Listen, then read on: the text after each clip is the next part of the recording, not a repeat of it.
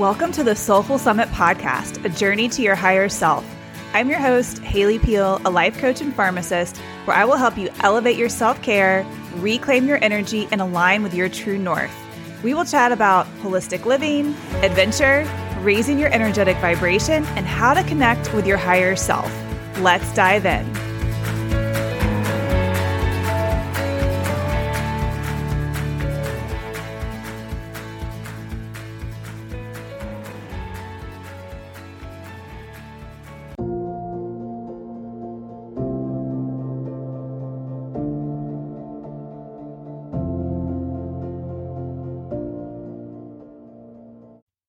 Hey, and welcome to another episode of the podcast.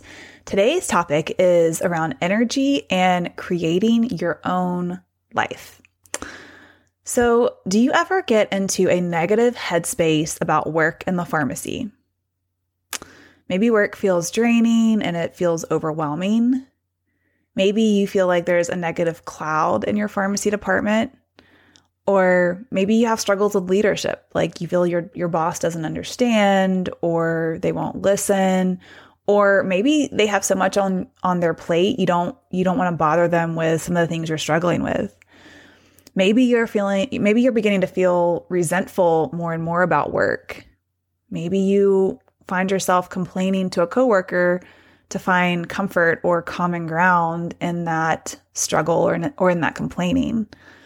Or maybe you find it harder and harder to leave work at work, and you find yourself venting to your sister or your friend or your partner about work more and more, and you don't want to. You really want to be present with your friends and your family and not be always thinking or worrying about work. But you find yourself feeling more and more drained and lack the energy to do things you love. Maybe you start to look around for other job opportunities, but part of you feels stuck. Okay, so I want to interrupt this thought pattern right there and offer you this. You are the co-creator of your life. If you aren't the one creating your life, then who is? This is a really important concept. You are the co-creator of your life. If you aren't the one creating your life, then who is? So our beliefs create thoughts. Our thoughts create feelings. Feelings create actions or habits, and actions create our experiences in our life. Our beliefs create thoughts. Thoughts create feelings. Feelings create actions or habits, and these actions create our experiences in our life. All starts with a belief. Our belief in our thoughts. So another way to say this is that our outer world is a direct reflection of our inner world, what we are saying to ourselves. So if you feel overwhelmed or stuck in your pharmacy career, part of you actually may want to be experiencing that. It's likely subconscious, but some part of you wants to be experiencing what you are experiencing. Otherwise, you would be experiencing something else. So if you want to upgrade your outer experiences, you have to upgrade your beliefs. Limiting beliefs get in the way of what we actually desire. So I want to tell you the story of my friend and fellow coach, Jen Kopis. I actually interviewed her on my podcast in episode 2 when it was called the Empowered Adventurer podcast. And I want to share her story of overcoming limiting beliefs. So a little bit of background on Jen. Jen is a former teacher. She was an administrator and a university instructor. She now is the proud owner of Revitalized Health and Wellness Coaching, and her mission is to empower men and women to let go of limiting beliefs and get after the life they want.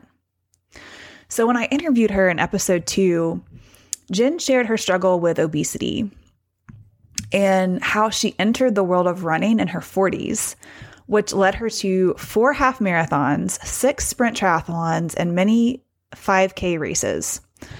So at the time that she's telling this story, before she got into triathlons, she lived in California She has two kids. But at that point in her life, her weight had skyrocketed to almost 300 pounds. And even at that weight, she really tried to move her body. She would try and get out and jog the best she could because she knew she wanted to lose weight. She knew she wasn't happy. And she tells a story that she had, her next door neighbors were both retired Marines, and they both rode bikes. And she had this thought like, oh my gosh, that is just so cool. So her and her husband, they bought some bikes and they started riding with them.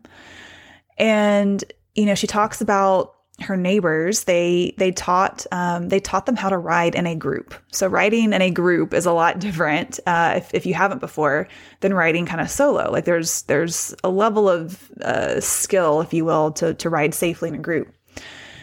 And she talks about her friend, her neighbor Keith, who kept telling her, Jen, hold your line. And because she was just kind of all over the place as she's riding her bike. And she just kept going and kept showing up. And her neighbor Keith's wife, Linda, got them signed up for a duathlon. So it's a bike run. And so in California, she signed up for this duathlon. She at almost 300 pounds, she did this bike run. And she said she'll never forget her neighbor, and it made her really emotional. The whole time, Linda never left her side, that whole race. And she looks back and she was like, oh my gosh, now she's like, how brave was I at that time? She was almost 300 pounds and she had the courage to put on biking shorts and get out there and just try to do this duathlon. And she knew that she says that she knew this competitive spirit was in her. And she knew, she did not have the typical triathlon body type, but that's okay. She did it anyways. And she goes on to share, more about her story and, that she went on to have the weight loss surgery and she was able to, maintain and continue improving her health. And again, she went on to do these, 4 half marathons, 6 sprint triathlons, and many 5K races. And she shares, it's really important around overcoming limiting beliefs is having an optimal mindset. And so I want to share a couple of the takeaways that Jen shared on that episode. If you want to get more of a detail about her story, check out episode 2. You will love Jen, and it's a very inspiring story. But she shares, make your why greater than any feelings of shame. I mean, she could have, said, looked at herself in the mirror, just felt like, this is not, a limiting belief would have been, oh, I can't do this. I'm not the right weight. I'm not the right size to do this triathlon. But her why was greater than any feeling of shame. That why was greater. It was more powerful. She says, let your belief that you can take over. And the key is just to start. Just take one small step. And then she talks about, when anxiety takes over, connect with your breath. And another thing that I love that she talked about is just have the attitude of just try. What's the worst that can happen? You finish last, so what? She talks about, try new things, trust yourself, trust your training, and whatever. I mean, in whatever area of life that you're working towards, you can apply this to any area of your life. She says, enjoy the process of moving your body. And another big key here is accept and appreciate where you are today. Not when you lose, the 20 pounds, not when you get the job, not when you get the relationship, not when you get to the top of whatever mountain you're climbing. The key is to accept and appreciate where you are now and just show up and believe in yourself. So, I cannot remember who says this. I think it was a president, but he says, I'll have to look it up, but he says, there's a quote as, if you think you can or you think you can't, you're right. So choose to be in the you can category. Okay. So let's get to action steps. So the first thing that to help you with your why is to get clear on your values. Like, let's start with your values. What are your values? You can Google values worksheets. There's lots of tools and free tools and resources online that just to kind of give you a whole list of different values to kind of go through and look at. When I work with my clients one-on-one, we do go through a specific exercise in defining your values. But just to give you some ideas, some of the values that I connect with or that are my core values. Number one is connection. Another one is contribution. Another one is spirituality, faith, health, and also growth. So what are your values? Get clear on your top 3 to 5 values. And the second action step is, are your actions in alignment with your values? So this is key, because if you go through and you kind of look at your calendar and you look at how you're spending your time, like maybe you say you value connection and time with friends and family. Okay, so look at your calendar. Where on your calendar are you spending time with friends and family? Maybe you value creativity. And okay, awesome. I love that. So where in your calendar are you giving yourself time to be creative? Same thing with health, so health and wellness. Are you dedicating time in your calendar for your health and wellness? I go through a specific exercise with my one-on-one clients on this, because it can be very eye-opening of like, okay, I listed these 3 to 5 values, but I seem to have a lot of work on my calendar, or I seem to have a lot of Netflix on my calendar, or whatever the thing is. They can quickly identify maybe areas that are gaps and can work on kind of realigning.